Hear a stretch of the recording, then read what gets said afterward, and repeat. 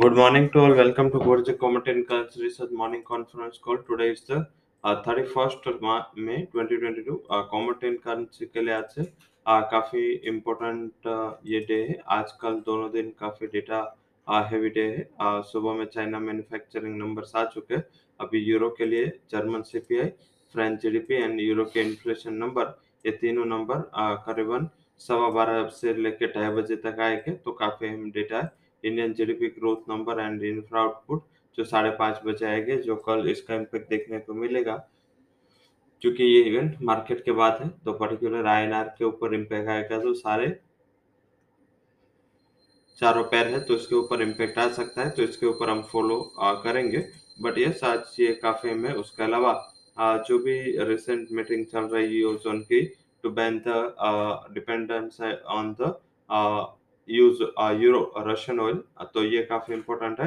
And you अगर ये ban शायद अभी मार्केट में न्यूज चल रहा है, हमने कल भी हाईलाइट किया था कि वो शायद इनफॉर्मली एग्री हो चुके हैं. बट यस, फॉर्मल स्टेटमेंट आना है एंड डेडलाइन भी होगी. ऐसा नहीं कि इमीडिएट तौर पे ये Russian energy import, particular crude import पे बैन होगा.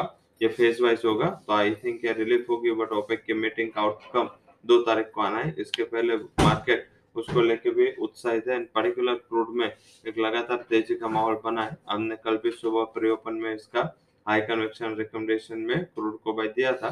सर लग रहा है कि आज भी हम कंटिन्यू करेंगे. पर्टिकुलर 9,000 के ऊपर क्रूड का क्लोज होना एंड ऑल टाइम हाई के ऊपर क्रूड का क्लोज होना एक पॉजिटिव संकेत है एंड आगे जाके ये तेजी जारी रह सकते हैं. तो इसके ऊपर हम फॉलो करते हुए आज ट्रेड करेंगे. क्रूड के अलावा gold silver likely to remain tepid, थोड़ा प्रॉफिट बुकिंग हो सकता है. डॉलर इंडेक्स के रिकवरी ये सबसे बड़ा न्यूज है, क्योंकि यूरो गिरा है, जीबीपी में भी करेक्शन है, तो इस हिसाब से इसका इनडायरेक्ट सपोर्ट डॉलर इंडेक्स को मिलना है. तो आई थिंक ये हम ध्यान रखेंगे.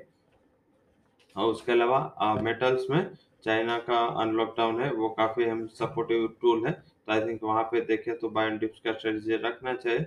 वही कॉटन कॉम्प्लेक्स में एग्री में लगातार प्रेशर बना हुआ है, तो आई थिंक वहां पे ज्यादातर लग रहा है कि कोकोड में थोड़ा प्रेशर रहेगा. मानसून ने ऑनसेट कर दिया है केरला. अगर ये इवन डिस्ट्रीब्यूशन होता है तो आई थिंक जो भी स्विंग के नंबर्स आएंगे वो शॉर्ट टर्म के लिए एग्री कमोडिटी बास्केट के लिए काफी इंपॉर्टेंट है, जिसका हम ध्यान रखेंगे. कल इसी हिसाब से हायर लेवल से पर्टिकुलर जो खरीफ वाली कमोडिटी उसमें प्रॉफिट बुकिंग देखा गया था. तो आई थिंक ये सबसे बड़ा इवेंट है एंड स्कैम पे ग्रुप भी हो सकता है. अदर करेंसी बास्केट हमारा भी देखना होगा. बट यस, आज के जो टॉप कन्वेक्शन कॉल है उसमें पहला high conviction call currency front में हमने लिया है, वो यूएस डॉलर बाय रिकमेंडेशन है. 77.98 would be target. Stop loss would be 77.52. Euro में सेल करके चलना है for target price of 83.20 and stop loss would be 84.16. ये दोनों हमारे करेंसी के हाई कन्वेक्शन कॉल है. कमोडिटी फ्रंट से देखें तो नॉन एग्रो फ्रंट से जो हाई कन्विक्शन आ रहा है वो क्रूड में आ रहा है. क्रूड में हमने बाय रिकमेंडेशन दिया है. क्रूड को बाय करें. चाइनीज अनलॉकडाउन का भी एक अच्छा थीम वहां पे सेट हो रहा है. 9,240 के टारगेट के लिए बाय करें. 9,010 का स्टॉप लॉस लगाए. सिल्वर को शॉर्ट करें for target price of 61,300. Stop loss आप 62,150 के करीब लगा सकते हैं. तो ये हमारा हाई कन्विक्शन कॉल है. और एग्री बास्केट से हमारा जो हाई कन्विक्शन रिकमेंडेशन है, जिसमें हम रिकमेंड कर रहे धनिया. लगातार ये कॉम्पिटी में पॉजिटिव साइड प्रेशर बना है, तो धनिया में लग रहा है कि अभी सपोर्ट काफी हम काम कर रहा है. 11,300 के करीब क्लोज हुआ था. 11,260-70 के करीब बाय करें. 11,100 का स्टॉप लॉस लगाए एंड टारगेट 11,540 तक के आ सकते हैं. तो पहला हमारा हाई कन्विक्शन रिकमेंडेशन है एंड इसके ऊपर आपको बाय करना है. So that's all recommendations from Cozy Commodity and Currency Research.